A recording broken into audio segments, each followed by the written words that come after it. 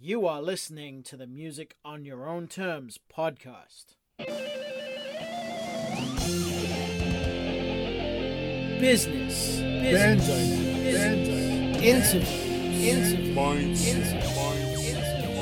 encouragement, constant improvement, analysis, digital distribution, musicians,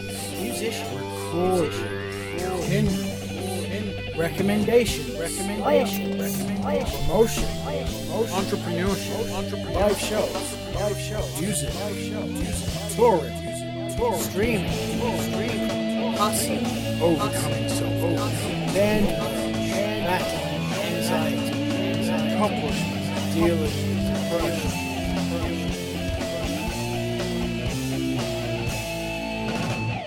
This episode is sponsored by the Skinny Armadillo Print Company located in Fort Worth, Texas. Now, due to the current situation, with all live music being essentially stopped, it'll come as no surprise to many people listening to this show that musicians, and especially their support crew and management teams, have found their income dramatically reduced. That's why the Skinny Armadillo has set up a website to support artists called Music for Good. You can purchase a specially designed t-shirt for this cause, and $10 from that t-shirt will be donated to any band or artist of your choice. You can also donate money as well as purchasing the shirt. All you need to do is go to musicforgood.itemorder.com. That's musicforgood.itemorder.com. And of course, there'll be a link to the website on musiconyourownterms.com with the show notes and also in the social media posts for this episode.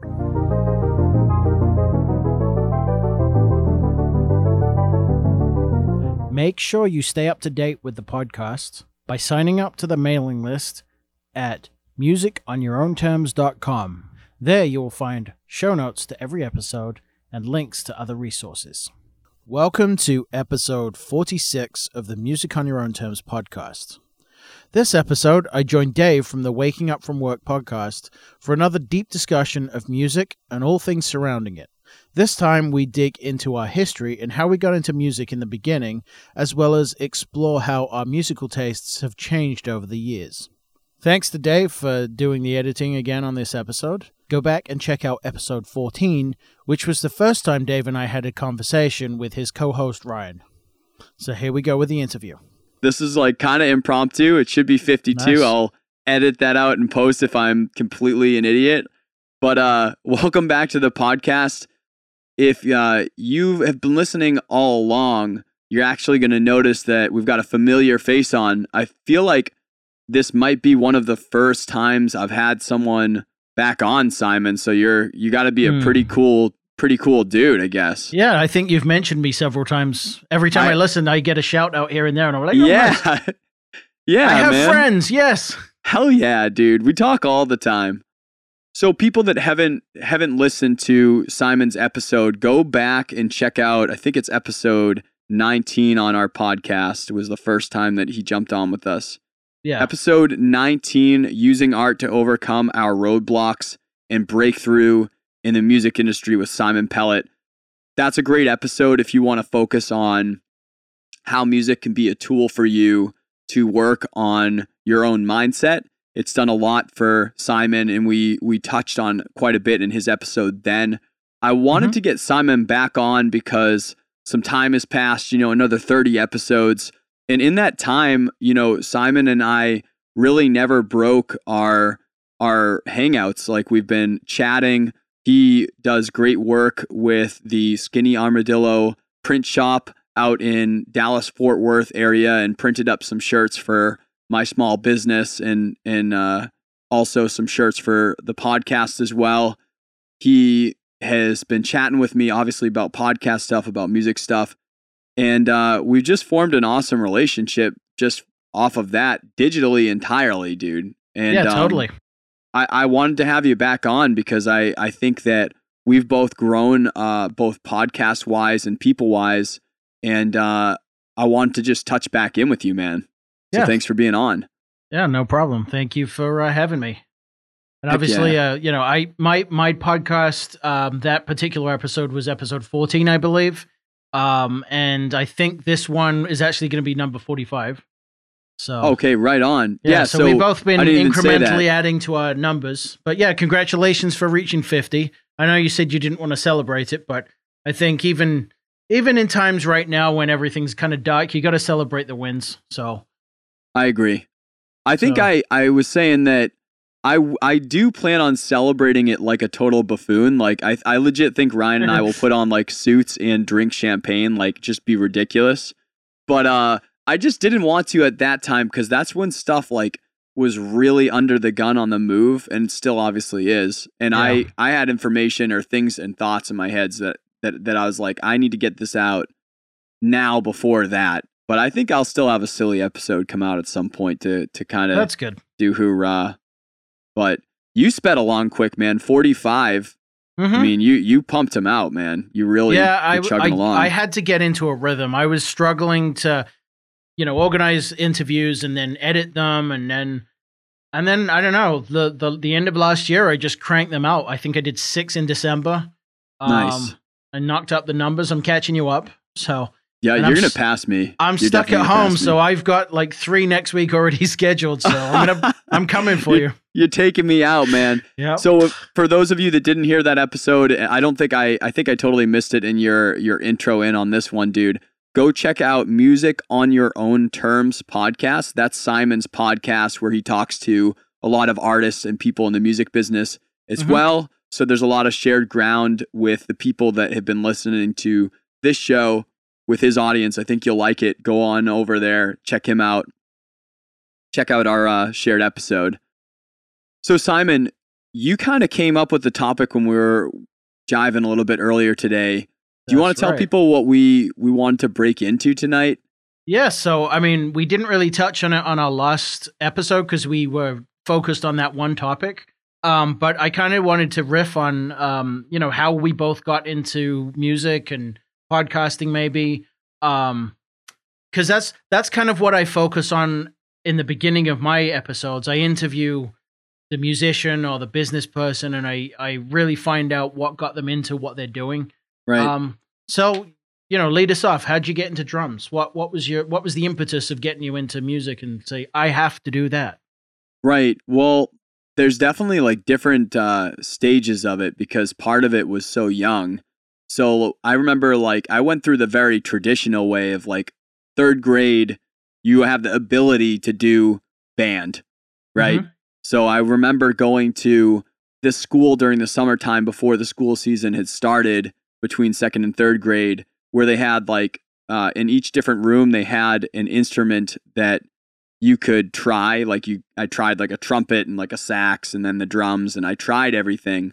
And after that happened, they didn't even have the cool shit. They had a drum pad and they had a glockenspiel.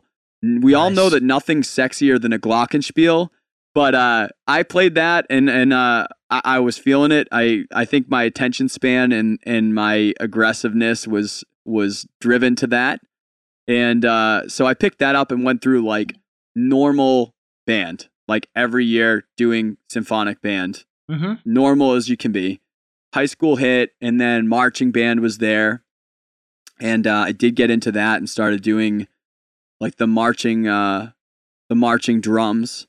And then I think it was sophomore year where I actually picked up my first drum set, and that kind of changed up where I was going from there, because from then on, before that point, I never really was playing rock music. I wasn't playing anything except for like this classical stuff that would be assigned, really. Sure. And then at that point, that's where I started, my first hardcore band as a sophomore in high school. And we started playing, for anyone in New Hampshire, I think that you probably didn't know it because you were around at that time, dude. Rocco's, did you ever go to that club? Whereabouts is that? Manchester. Is that just that, like, if it's still there, that little shitty pub? Oh, absolutely. I think I know what you're talking about. Yeah, I never went into it, but so, dude, it is the I know. shittiest place in the planet, but they threw the best metal shows ever. Like, I have not seen local metal shows that hot since that time period has come and gone in the state. It was amazing. Like, I've never seen them be able to take 200 kids to go see a local metal band on like a Friday or Saturday night and pack a dirty, scummy Manchester pub. It was unbelievable. So we were playing there when we were like 15, 16 years old, having these 40-year-old drunk dudes try to fight us.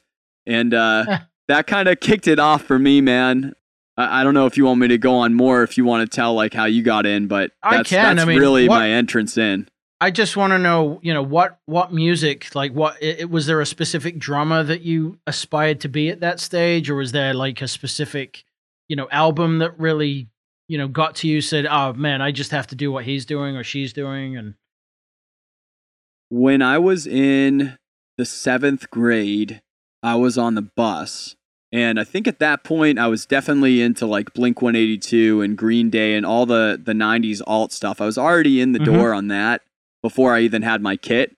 And then in the 7th grade, there was this kid that sat next to me on the bus who gave me Slipknot's self-titled CD. That put me into Slipknot right away. I right away got into that like really hot and heavy and wanted to be Joey Jordison so bad. And he was an idol for me. A lot of the reason why I got into double bass skills as early as I did was because that guy was a unbelievable double bass player, double kick. Stephanie just said instrument petting zoo. Instrument petting zoo. Exactly. That's it. That's literally exactly what it was. Funny. That's awesome. I mean, so I'm a fair bit older than you, so cast your mind back. Okay. Darkness of the early 90s. That's so yeah, still, I mean, I like the darkness of the early 90s, dude. Our high school system or skill system in general, it definitely had the in-school lessons, but it wasn't as organized. There's no marching band or anything. But yeah, no, I mean, I'll tell a story. In the equivalent of middle school, I was going to go learn cello for one lesson. Because you grew up in the UK. I grew up in the UK, so we're talking the south of England. Middle school, so I went for a cello lesson with a group, and the teacher said, okay, so I want you to sing these notes on the piano. So she plays the piano. I'm like, I got a sore throat. I had so much anxiety over performing or speaking that I'm like, yeah, I'm not going back. So that ended that. But and that's the equivalent of middle school. That's the equivalent of middle school. So we're a little earlier. So high school is 11 to 16. So there's 5 years of high school. Okay. So I got into high school and I really did start to want to learn guitar. I mean, my parents always, everyone in the planet had, Queen greatest hits. And then I started getting into, I saw like Bryan Adams, one of his videos, and I saw his, his guitar player had a red Stratocaster and long hair, and I thought, well, that's kind of cool. Yeah. And I'm not sure where exactly these two things lined up, but my parents' friend came over and gave me some acoustic lessons. And then in high school, we had somebody, we went to a demo of all these, area musicians that were teaching at schools. And so the guitar teacher said, you kind of seem like you'd be better off in doing rock and not doing the formal stuff. So he started teaching me privately. What do you think, like, is there anything that he said why he felt that way? Was there anything that happened that led him to that belief, or he's just... Probably because I said I wanted to play like rock music and Joe Satriani, and he's like, well, you're not going to be playing that in school. You're going to be doing like green sleeves and stuff like that. So right. He's like, he was like, you're going to be better off learning what you want rather than what is dictated by the program. Right. And yeah, so like my dad brought a Joe Satriani mixtape home from one of his colleagues, and I played that thing to death. I had a neighbor that brought me over the Black Album and Countdown to Extinction, and that got me hooked on metal. So it was all kind of a massive influences at the same time. And then my guitar teacher Ian Barnett, I was with him for at least 3.5 years, all throughout most of high school. I'd actually really like to get him on my podcast too, because he's still a kick-ass teacher in the community back in England. Cool. But yeah, I mean that was the beginning, and then I never practiced my scales because I was boneheaded, and I wish I did at the time. He kept telling me learn your scales, and never did. But yeah, it was just all the I don't remember a specific things that drove me. It was always like I just want to do that, and that was basically it. And I've been hooked ever since. I've been, aspiring to be, the Dream Theater of the world or whatever, and yeah, getting all these guitars. But that's where it came from. And music itself has just been. I couldn't imagine life without music. Same, dude. It's just have to have it. Yeah, I would imagine that any creative or a creative fulfills the same feeling that I get. I just can't picture it any other way because it's been so integrated into my entire life. Since I can actually have memories. Mm-hmm. I mean, Yeah, I guess totally. like second grade, I lived like an okay portion of life without music, but there's so little memory in that time for me that I literally don't have a perspective to know what ounce there even is. Like that literally is such an integrated piece. And I don't know. I'm sure that you have the same things, but like there are things that it's like also bad that it's that integrated too, because like I was telling my wife the other day when we were doing yoga together, right? Mm-hmm. That yoga class had this preset Spotify playlist, and it was a very it wasn't an aggressive yoga class that was meant for like a workout. It was very mind focused, like let's get you present. It was almost like meditation. Sure. I couldn't get that experience because there were some songs that had lyrics, and I immediately like any song anyway. Like obviously, like anything, like if there's rhythm to it, like I'm thinking about it, like you're always kind of thinking anyway, it's going to initiate that. But like if you can get more ambient or slower or anything, I can sort of get away from it and try to get away. But immediately, like same thing for when I'm running. If there are lyrics, I'm focusing. I'm also reacting on those. I'm reacting to it. Like a thing for running is tempo runs for training for this marathon that I'm trying to train up for. They want you to do these tempo runs, and I can lock into a tempo, so that can be a useful tool for me. But also, I also really kind of need the music that I really get into to be able to give me that energy. I can't just like spontaneously pick all types of music that are just at that tempo. And with that music, I have to actually choose along this long run. Say I'm doing a 12-mile run for the day. I need to strategically choose where does that music go to control how I am reacting so I'm not running incorrectly. Like if I'm doing a long run, sometimes I might have to start out with some Bob Marley, or I need to start out with some, I don't know, like some Post Malone or something like that. Something that's chill. And I can start off and I'm not going to blow all my steam right at the gate, and I can kind of, get into it. Don't give everything because you have to be at this for a while. At the end, when I feel like total shit and I have to complete like another 3 miles, then all of a sudden, like really like all of it's coming out. Acacia Strain, Slipknot, Devil Wears Prada, I don't know, Great American Ghost, some nice thrashy stuff to just make me so pissed and swear probably out loud past my headphones and feel bad for the neighborhood, But it affects me, man. It totally is pure control, which can benefit me or actually like screw with me a lot. Yeah, I had a similar experience when I was running 5Ks 10 years ago. I did the Cigna 5K in Mench a few times. Sick. And I did that with like, I don't know, I probably did a Lamb of God playlist, and I had all the tempos, Charted in the line? Oh, yeah. nice. Yeah, dude. I did overexert myself. Like I pushed it too much and I couldn't, there was a bit where I was like, no, I'm going to have to walk now. Did you run in triplets if you were listening to Lamb of God? Yeah, it was pretty severe, but yeah. But yeah, totally. Oh my God. So I don't remember if I asked you this or not. Did you ever go on any like small tours or anything when you were out? No, I've never toured. So the last band I played in New Hampshire was called Angry Octopus. Yeah. I mean, we opened for Tantric, my first gig. Oh yeah. That was at the Jewel? That was at Jewel. Yeah. And then we won a Battle of the Bands and we went on radio. So we were doing well. There was a bit usual disagreement, and we were going to actually open for Lynch Mob at Jewel again. Okay. And so we didn't end up playing that, unfortunately, but I still went to the gig, and I actually hooked up with the first episode I ever interviewed a band was Testa, episode 2. Was Tesla?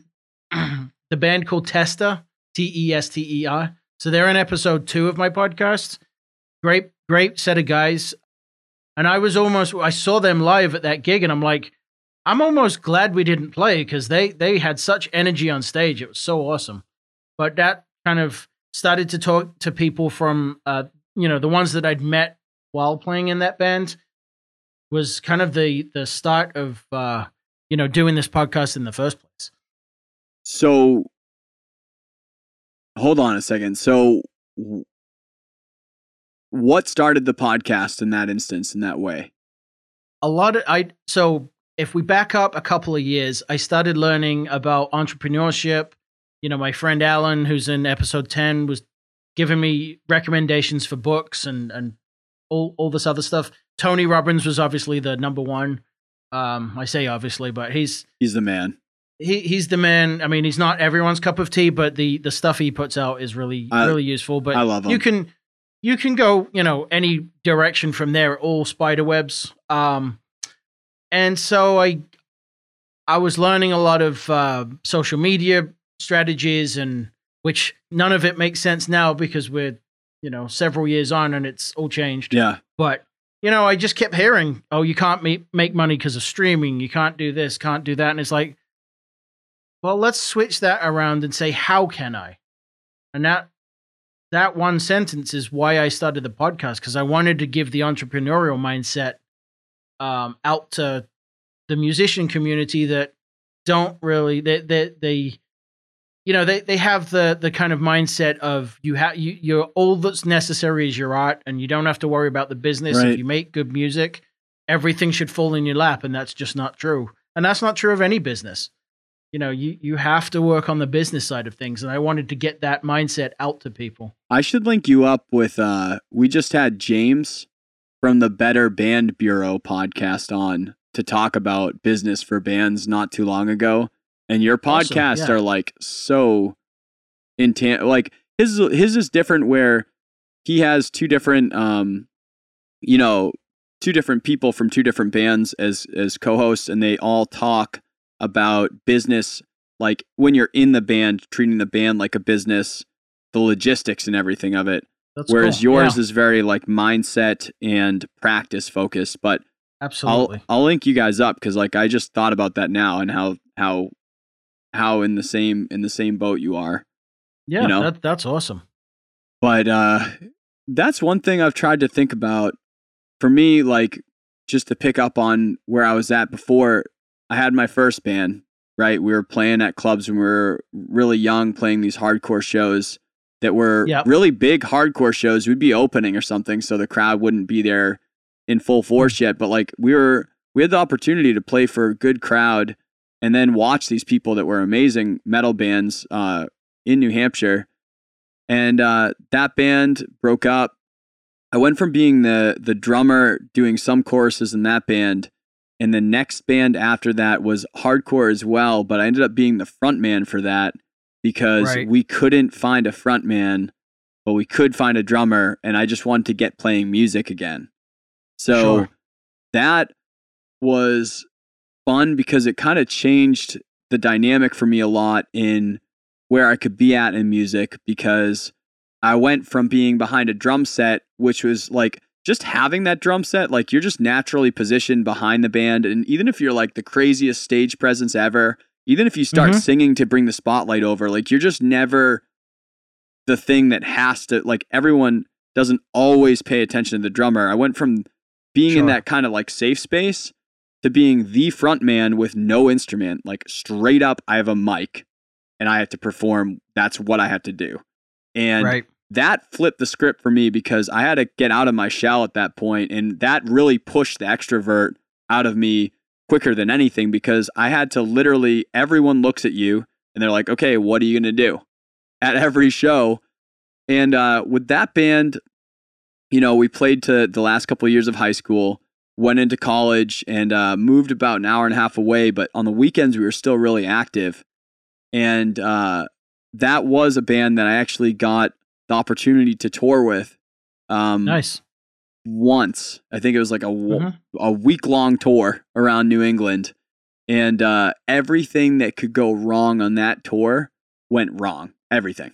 Like, to give people perspective, like I wrote a song about it with my current band because it's just funny. The very first day of tour was the 4th of July. I got 7 stitches in my head before the rest of the dates of the tour had even started at 2 a.m. So 4th of July in the hospital, getting 7 stitches in my head on the first tour of my life.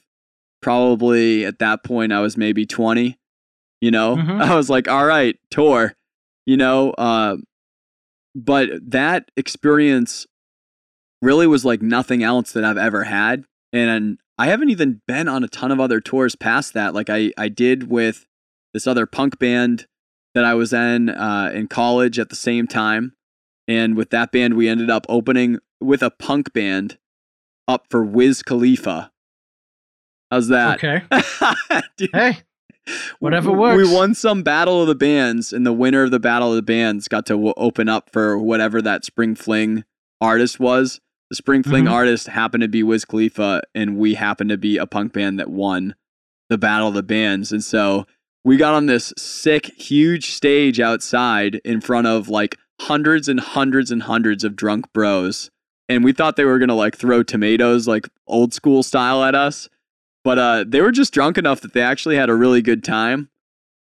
Cool. But I don't know, man. Like, it definitely wasn't a luxurious life, but even like a week-long tour was like an experience that was like nothing I ever had, to wake up in a different city every single day and meet different people, and also amazing people in the music community every day. A different place and different people was like such, like, as an extrovert, that energized the shit out of me. I was so pumped up, like every day, even if I was just eating peanut butter and like 3 days out from a shower, you know, or longer.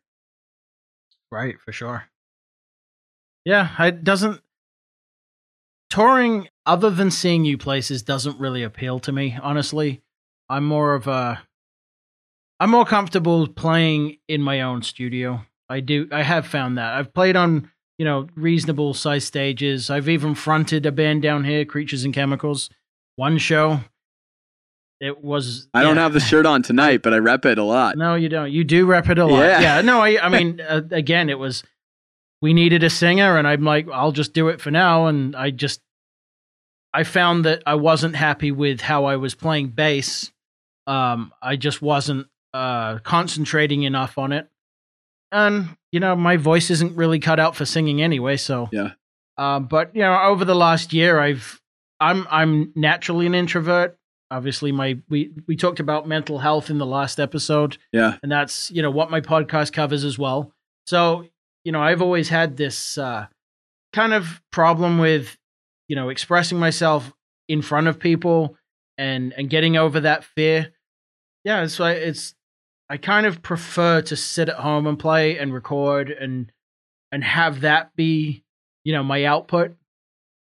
Yeah. So, and I think, you know, the podcast format works really well for that too, but it's really gotten me out of my comfort zone in actually talking to people. And I've been really fortunate to make, you know, some really good friends along the way and interview people that I really keep in touch with. So Yeah, dude. it's been a great experience. So We just talked to Mark Metry, who is an author of a book called Screw Being Shy, and he runs the podcast called Humans 2.0 on episode 49 of this podcast. We talked a lot about, introvert, extrovert, and the way that basically, shyness is not a bad thing unless it gets in your way. So it's like if you're doing the things that energize you and the things that mean the most and make the most progress for you in a way that works for you, and then it doesn't matter if your greatest joy is being in studio and that's how that fulfillment comes from you, then that's perfect. You know what I mean? Right, for sure. Yeah. Sure. I get like very different fulfillment from playing live versus studio, where playing live doesn't feel as creative to me as it does like an adrenaline hit. It's like an adrenaline junkie thing. Like even when I'm playing very frequently, I start feeling it less, but like right now, like even playing like an open mic, I feel it. I still feel it. I don't know why. I've played like a ton of shows in my life, but I still feel it where I get nervous and I get that adrenaline boost. And when I'm done with the show, I have like a real big high of it for the rest of the night. So like when I play shows, it's almost like a short-term like adrenaline fix, like going snowboarding would be, or like that type of thing for me, where it's something that's very about getting that experience for me, but it doesn't feel creative because now I'm performing things that I've already written and I've played many times. So it's not a creative fulfillment, but studio is a creative fulfillment for me. And that's what drew me as an audio engineer, because I get to just bathe in that creative. Like every single day, if I'm working with people, I'm watching them figure their shit out and change the way that they're going to write their song. And I watch the flip happen and it just blows my mind. Like to follow their trail energizes my creative, even if I didn't even make a decision, because I'm watching, why did you pick that pedal? And I see, okay, that's how it fits the song. And like, why did you choose this thing? And I see that's okay, that's putting this vibe into it. So studio is the creative fulfillment for me. When I record with my band, it's the same way, because I'm not doing the thing I've rehearsed a million times. Oh, I guess I am. I am doing the thing I rehearsed a million times maybe, but once you're in studio, your options of how you're going to actually portray that song are now unlimited. Oh, sure. Absolutely. And you to create that is a completely different thing. Right. Yeah. I mean, I love being able to just like lay down tracks and tracks of guitar and just, mess around. When you were just saying that, I just remembered back when I was, I don't know, 8, 7, I had a cassette player, as you do as a kid. Yeah. And I would actually sit there and record fake radio shows and just goof around whatever cartoons I was watching at the time and just make up stories. So I'm like, I hadn't thought about that for a really long time. And, maybe I was destined to be a podcaster, even at a young age. You're already creating a radio show. Yeah. Is this really what it is, man? Podcast is literally just modern day radio, but everyone actually gets to have their own say in it. Yeah, for sure. Right on. Which is it's a great platform, and it's I love the collaboration with different shows and different interviewers and everything. It's such a healthy, just a healthy community. It's what I think music can, depending on your locality, some areas can be very devoid of the community aspect. Some of them can be very good. Yes. It just depends where you are. Yeah. It's definitely, you can see it when you play different shows in different cities for different nights. Sure. You can see, if you play a show, I mean, Boston, I'm lucky, man. You were in New England forever. I think we talked a little bit about Texas, but some of the local scenes here are incredible. Boston's amazing. Portland, Burlington are amazing. New Hampshire, is okay. New Hampshire like had some awesome things that have gone away, and it has some things that are coming back, but it can be weird still. Right. You know, depends. Yeah, I mean, But the cities are different. I mean, down here, I'm not so sure on the Dallas scene. I haven't really experienced that. I mean, there does seem to be a decent scene down here, but I haven't really played any live shows in a while, so I'm really not that experienced on the live aspect of it. There's definitely a ton of young bands here, at least in the genres that I listen to. Yep. I'm not much of a country fan, so same. I know there's a ton of country artists in the further south you go. I can do like old school style country, but I can't do like country pop. It's not my style. Right. Yeah. Yeah. I mean it. It's whatever you're into, really. There may be quite a decent hip hop electronic scene down here. I do see just based on the way people post in the forums. Yeah. Country is obviously popular. There does seem to be a decent hip hop kind of style, and a lot of punk. Oh, hell yeah. That's cool. So there's some heavier stuff, but I mean, generally speaking, I tend to go to death metal shows, progressive shows. That's what I like. And every time I go see a show, there's always a local opener, and they're always really good. Now, because I think we talk music a lot. We obviously both we have some things that like line up with our own tastes. We have some things that are totally different tastes. You know what I mean? Sure. What do you like any of the modern music right now that are not to say modern, because like you can like newer prog bands or newer like bands in the genres that you like. Do you like any of the contemporary written pop or rap or anything that's happening right now? Are you out at mixed genre shows, or would you say that you're in certain like fields? Like where are you at with like? I feel like I'm getting hit with different influences, and I can feel it change me a lot over time. Oh, sure. I mean, yeah, my music. I mean, I can speak to my musical, change through the years. I don't tend. I've suffered from some health issues over the last year, so I haven't really been going to a lot of shows. Yeah. So when I do, it's like the most important show I want to see. Right. So it's been death metal or like something Paul you've Gilbert, wanted to see forever. Rock. It's something you exactly. really like. I haven't really done a lot, but my musical taste over the years, I started out listening to stupid stuff on the radio, pop. There was a comedy tracks that came out for Comic Relief and things like that when I was young. Yeah. Rick Astley, I got Rickrolled at a young age. Yeah. I had 2 cassettes. And then, the stuff that my parents would play, they had Queen and they had Tears for Fears. I'm a huge Tears for Fears fan. And I listened to that, and then I started getting into rock, and then I started getting into metal and guitar. And yep. But yeah, there's other stuff that I listen to. Like I'm a huge Ozric Tentacles fan, which it's like synth meets rock, but it's like an old school jam band on synthesizers. Cool. It's just a complete acid trip. But they're a huge underground band. And when I was in my mid-teens, I started getting into more technical bands. Dream Theater being the probably the biggest one at that time. Yeah. Yeah, I mean, I like everything from blues, Texas rock, all the way to extreme death metal and noise, and I really like some electronic stuff. Yeah. One of the resurgence I really like is this 80s synthwave movement that's been coming out. There's so much throwback to 80s right now. I love it. Carpenter Brut would be my favorite of that genre. They're a French band that have come out in the last couple of years. Their stuff is excellent. Cool.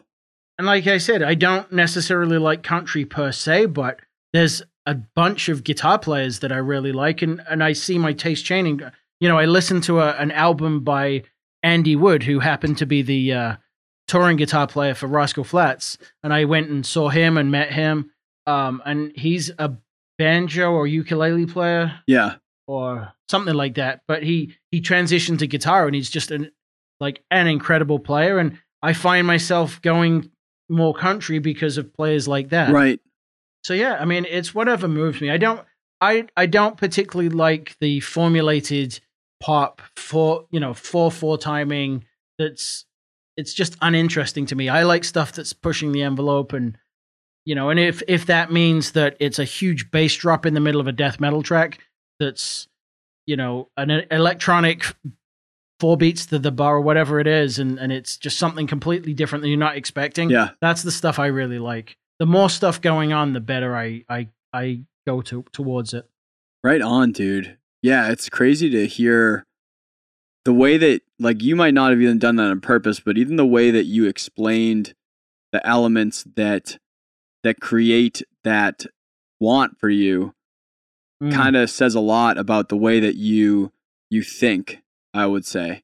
The things that you're focusing in on. And I think that that's probably coming from me, where like I've talked to you a lot, and I know kind of the way that you have certain things that you you focus on, right? And personality wise. And but you have a total mix of things that you like, but it's just the way that you talked about the way that what makes me follow into these different pieces of music. And that's just interesting.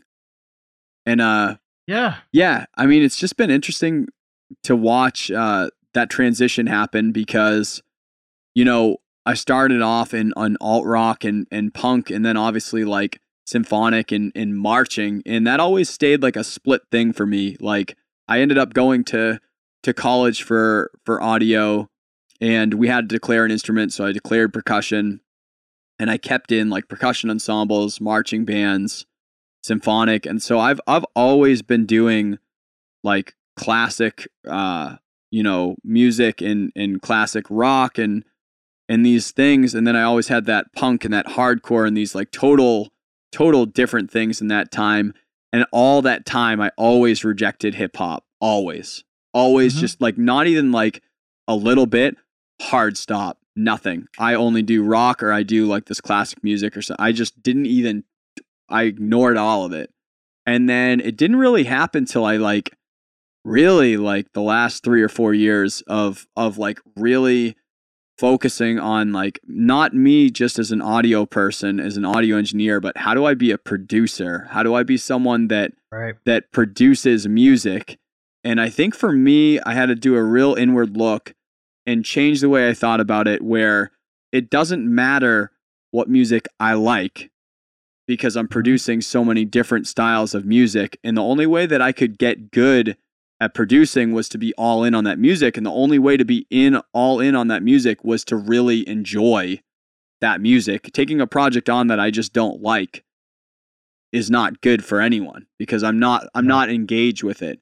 And so I've been mixing hip hop and Christian rock and indie pop and definitely symphonic and rock and like things that are more, that used to be more in my domain.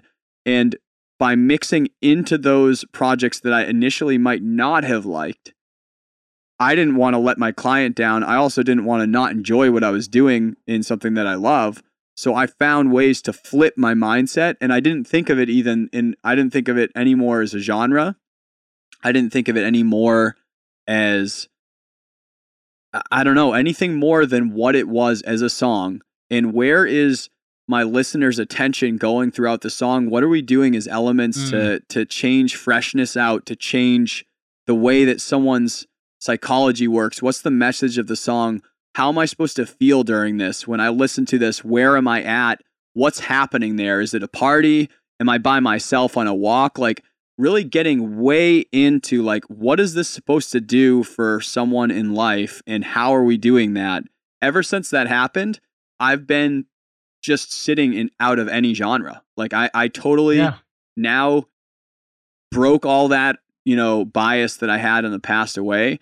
And I listen to so much different stuff right now. I did in the past, but now I'm really, enjoying some top 40 stuff, enjoying tons of hip hop, tons of, all the stuff that I liked before, like jazz and classic and old rock, new rock, hardcore punk. Like I'm all over the place, man, because it went from being a genre or styles or even timbral instruments that I enjoyed to now it's like I'm just focused, like you were saying, I'm just focused on that song. What am I doing to create energy and excitement and emotion is really important to me too.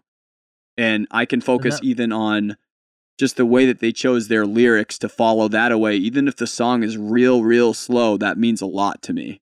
And that's, I don't know, I think that's helped me develop.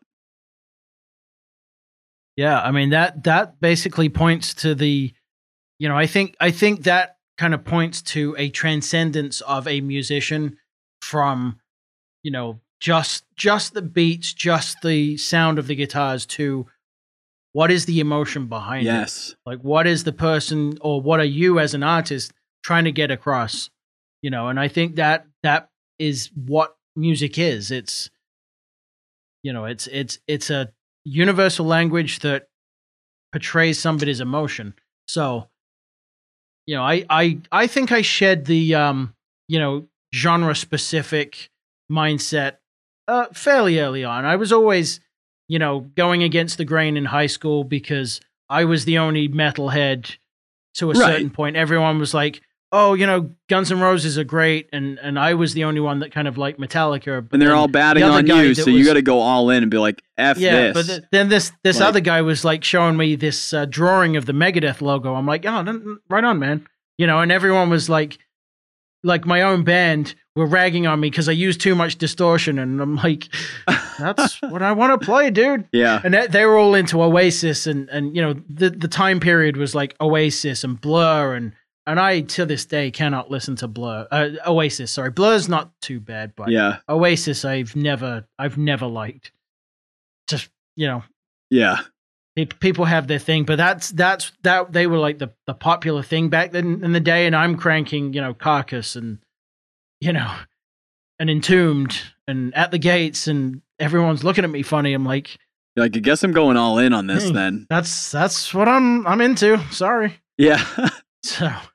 Yeah, it's had a good effect, man. It's like, even in production, it's like, and in business, it's just like whatever gets it done is the way to do it in my head now. Whereas before I used to let stupid reasons be a judgmental bias or some reason why I would block myself from making moves. Whereas now it's like, if it's going to do the best thing for your business and be, you know, a good thing, an ethical choice for other people, then do it. Like, if it's like, if people are like, oh, don't use that, you know, don't over distort that guitar. Well, distorted guitars didn't exist until someone was like, I forget the story. People are going to slaughter me for this as an audio engineer, but who was it? It was like he actually like poked holes through the cones of the cab to make distortion. I want to say it was the Trugs, and, you know, a headstock may have gone through a speaker cone, and then they figured out that it made this. Yeah. It was either that or someone just wanted to make the amp louder, and it came from a rip speaker. You're absolutely right. And then they were doing it on purpose. People got involved with the circuits and, you know, clipping the signal, and probably Orange amps and Marshall amps were kind of doing stuff at that time. And yeah. And now we have uber distorted amps that sound so sick. Amazing. Yeah. So good. But you can't make new things unless you're breaking the rules, or unless, like, you know, if you do, like, I tell people this who are learning audio engineering or learning podcasting, and they're like, back to your mindset focus, when they're scared to act on something because it's not the thing you're supposed to do, or you're not supposed to start the podcast that way, or you're not supposed to do your interview on Apple headphones instead of a microphone. You're supposed to have the SM7B. You know, it's like, dude, it's like whatever works to get it done is the answer for it. And whatever helps you create and allows you to create with fluidity. Yeah, for nothing else matters past that, man. Mine's like whatever I can afford at the time. You know, like I told you before we came on, I've been running my recorder off a homemade little wall wart plug. Yeah. And that wasn't working, so I got an ISO brick, and, you know, everything's a lot cleaner now. And, you know, look around the room. If people are watching on video, I've I haven't had time to actually treat this room. This is my new office / this is the closet in the converted bedroom. You know, and I've got blankets on the walls with 3M. And you have a zebra blanket. You know, say what? You have like a zebra blanket on the right there. That's on your left. Oh yeah, it's more of a kind of, you know, I'd say it's like a 60-year-old. That's legit, dude. You know, 60-year-old velour tracksuit from a for what's the word? A woman. I'm having a brain A woman's fart. tracksuit? Oh, You know, a jumper. A jumper? A jumper, yeah, but I'm talking about like a woman who's always going after younger men. Oh, a cougar? Cougar, thank you. Yeah, it looks like a cougar's. But anyway, the point being is that I put these blankets up because the room sounded like shit, and I haven't had time to make some actual panels. Yeah. So whatever works. And I got a blanket on the floor soaking up that echo, and I'm getting it done. Wow. That's awesome. I totally had another thing to say, but immediately when you said cougar, like you derailed my whole head. Like I joke about cougars all the time and make fun of them. So, or make fun of people and cougar and cubs, but I'm derailed. Texas has a disturbing amount of teams of kids sports teams called the Cougars. Really? So, oh yeah. Really? The Cougars Cubs. Right on. Just Cougars in general. Like, yeah, that's an interesting choice given the social, you know, the social meaning of that word. Wow. All right. Well, so I think I'm juiced out, dude. Yeah. You have anything? It's been a great talk, but yeah, it's getting a bit hot. That's the one thing in this room I don't have is airflow. Oh, really? So my interviews get hotter and hotter. In the studio that I work out of have obviously like AC and heating, but in our sessions, the vents are so loud. When it's summertime, I shut AC off, man. And it roasts in there. It like, think about like a band, like a typical 4 or 5 piece band. No AC on, and then like maybe you're tracking drums and then whatever for hours. It roasts. It's like unreal. But I don't know. It's kind of part of the journey. You kind of like, you're like sweating like crazy. It's like hour 4 of you doing vocals and it's like 100 degrees and it just kind of, that gets the art out of me. I don't know. I mean, we could go down a technical rabbit hole and get really nerdy, but you'd think that these studios would have isolated power coils for all those motors. Considering how much electromagnetic equipment is in there, and there's just that shouldn't really happen. It's like forced. Yeah, it's forced AC, and it's fine in the control room. It's just the live room. There is a vent, and I don't know. The way that however it's set up, I've never been able to actually make it so that I can run a long day session. It's fine for like 4-hour sessions. It's not bad, but long day sessions, we start frying. But right on. All right, cool deal, man. This was fun. Do you ask questions at the end of your podcast? I do, and I kind of sort of took the lead from you a little bit, but mine are basically what significant negative experience you overcame, or have you overcome, and what did it teach you? So I don't know if that's, was there a big negative thing that really affected you that you kind of learned from? In music? Let's do it in music. In anything. You can do it in music, as that's the topic, or you can do it in anything. Let's do it with music to trip me up. One that was really, really impactful, and I might have mentioned it on the podcast so far, was in college. So I spent all that time as a percussionist and then like as that vocalist for that hardcore band up in high school, right? In symphonic band in high school, I don't know, I think I just had to be the cool guy that was on the snare drum, which is kind of a sad statement anyway, right? I had to be the cool guy to have the snare drum the whole time, and everyone's like, that's not cool anyway, so you might as well. But long story short, I just ignored melodic instruments. I was like, I'm not playing the friggin' xylophone, I'm not playing marimba, I'm not playing glocks. Like, every time they would assign me it, I would just find some way out, and I'd be kind of a dick about it. Like I just wouldn't do that. I would play snare drum and bass drum and whatever I could, you know what I mean? I just wouldn't do it.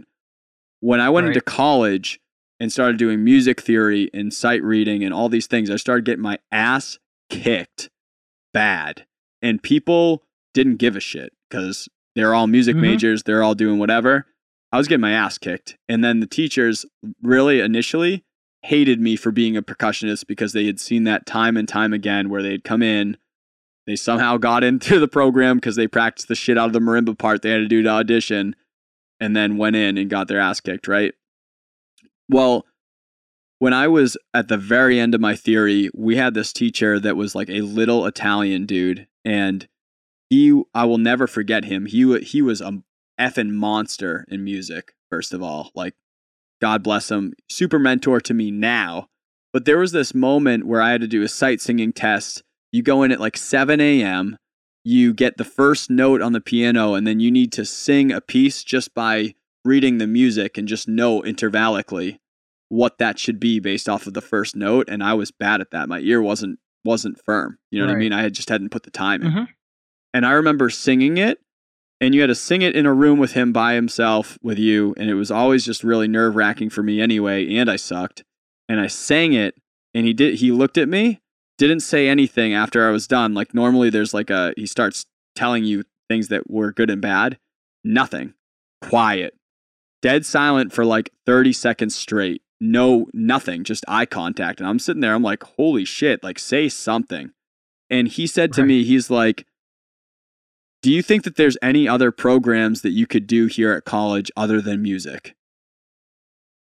And I'm like, what? And he's like, do you think that you want to do any other thing but this instead of doing what you're doing right now because you're not taking this seriously being here and you're not capable?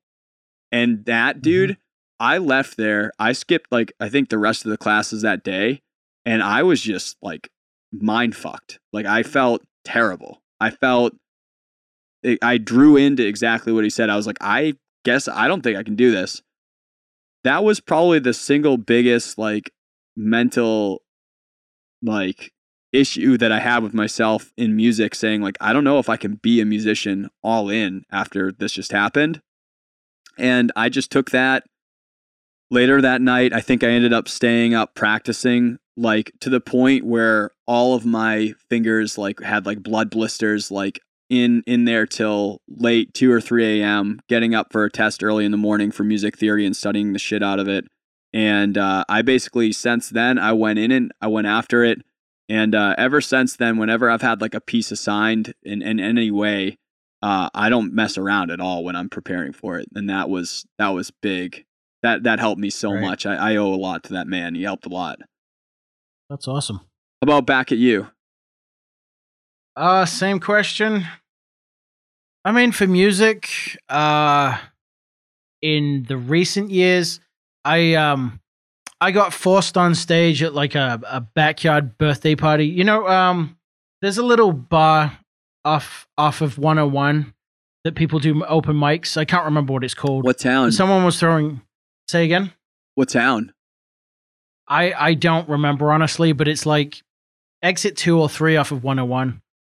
It's just a small little bar in a neighborhood. 2 or 3. So that's gonna be Salem or Wyndham. Yeah, something like that. But it doesn't really matter. It's so you familiar with the band Darth? Darth? Or Darth, Daath, or Chimera? Nah. No. So they were both kind of death metal bands. But the guitar player, his name was Emil Wursler. He's a PRS artist and he's an incredible guitar player. So he was doing a clinic at the local PRS dealership. Oh, sick. And you know, he went to this this party that the owner, his blues band was playing, and the owner was like, you should come up and jam. You know, I'm like, I haven't played on stage in like a decade. Yeah. I'm super nervous. And so he got me on stage finally. And I barely knew how I was so, everyone was drunk. No one cared, but I was so nervous that I couldn't even do a 1-3-5 chord progression. Right. I'm like, I don't know what I'm doing. And then, the solo I took was probably 3 notes bent a few times, and that was about it. Yeah. But I got to jam with Emil Wursler, so that was pretty cool. Which is awesome. But I'm like, at that point, it was obvious that I needed to work on my, my confidence. And I was spending so long just playing and playing and playing and never getting out. Shortly after, I joined a Black Sabbath cover band on bass. And we never played live, but I got to play with other musicians for a good year and a half. Yeah. And then I joined the other band, and then I started playing live again. That's awesome.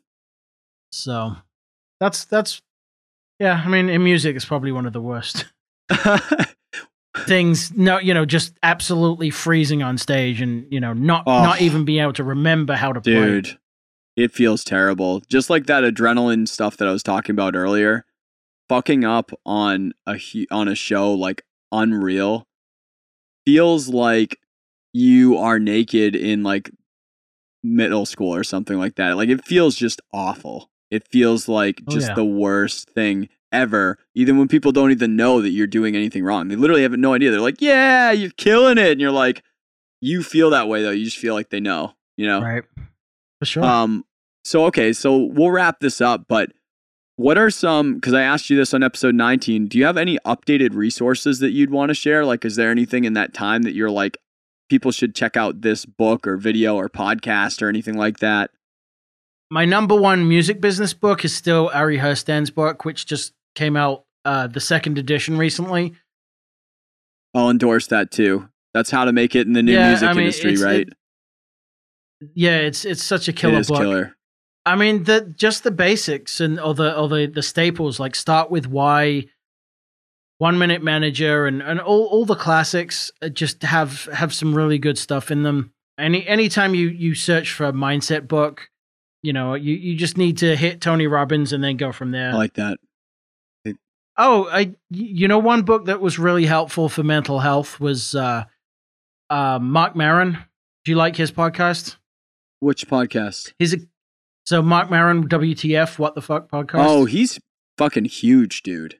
Yeah, that's probably I think that's the most popular podcast. That's one of Joe them. Rogan's or something, but Tim Ferriss. But no, he released a book which was a compilation of guests he's had talking about different mental health topics within their life, and it just brought home the brevity. Sorry, not the brevity, but the magnitude of how serious mental health is for people that think they're normal, quote unquote, to just people who know, they're very mindful of what's going on in their head. But there's just so many different experiences in that book, and from different angles and different, family issues and drugs and whatever. Do you know what it's called? And suicide.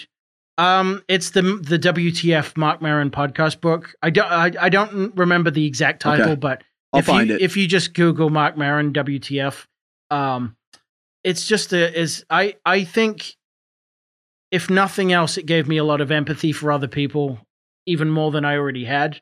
Because I've talked about that before a ton. Just so important. The more you suffer, the more I believe the more you suffer, the more empathy you get from people.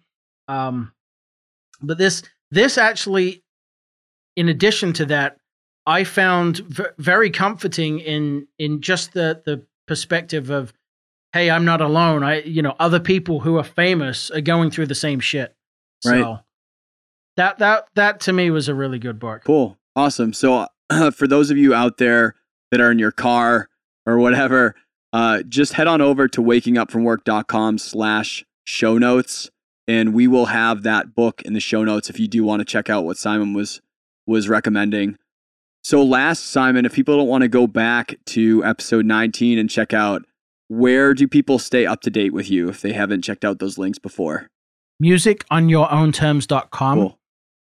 Same for, actually, the Facebook page is facebook.com/musiconyourownterms. My Instagram handle is metaldoggy, METALDOGGIE.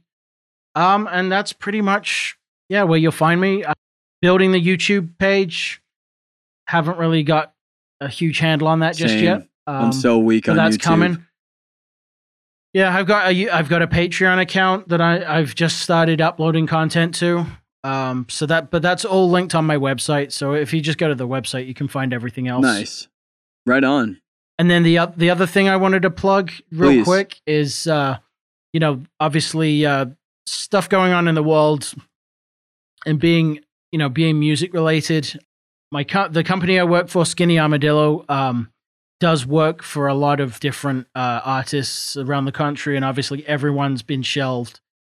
Tours are canceled, which, you think about the artists and they're not touring, but we work with some bigger bands, so they have a staff, they have crew, and those guys don't work on royalties. They work on getting paid for the gig. Yeah. They've got no, like, the at least the artists have residual income coming from what little streaming does give you, but they've got their royalties, hopefully, if they've set up right, and they've got other stuff kind of keeping them afloat, but the crew.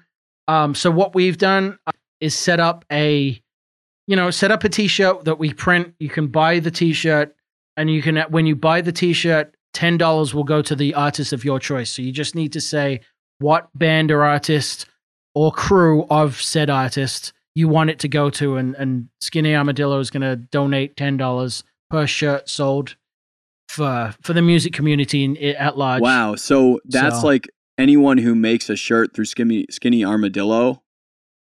No, so it's a specific shirt. So we've got a web store set up. To do that shirt? To do that shirt. That's awesome, dude. We'll have to link it in the, because it's just been set up. We'll link it in the show notes. Yeah, we'll link it. Send it over to me. But yeah, so it's a shirt that supports music right now. So you can choose your colors. You can choose whether you want a black print or a white print. But as I said, yeah, choose which band anywhere, you want the donation to go to, and that's where it will go. That's awesome. Yeah, Simon will send that to me, guys, and we'll have that in the show notes. And I'm also about to make some Broadwing, my indie rock band, tank tops, hopefully through Skinny Armadillo. Damn, I can't talk either, bro. Yeah. Skinny Armadillo, and see if we can pump any money into these small businesses and these bands that need our help, guys. So awesome. Well, Simon, thanks for being back on the Waking Up From Work podcast. That's the first time that's happened as a return guest. Awesome. I'm special. You're special, man.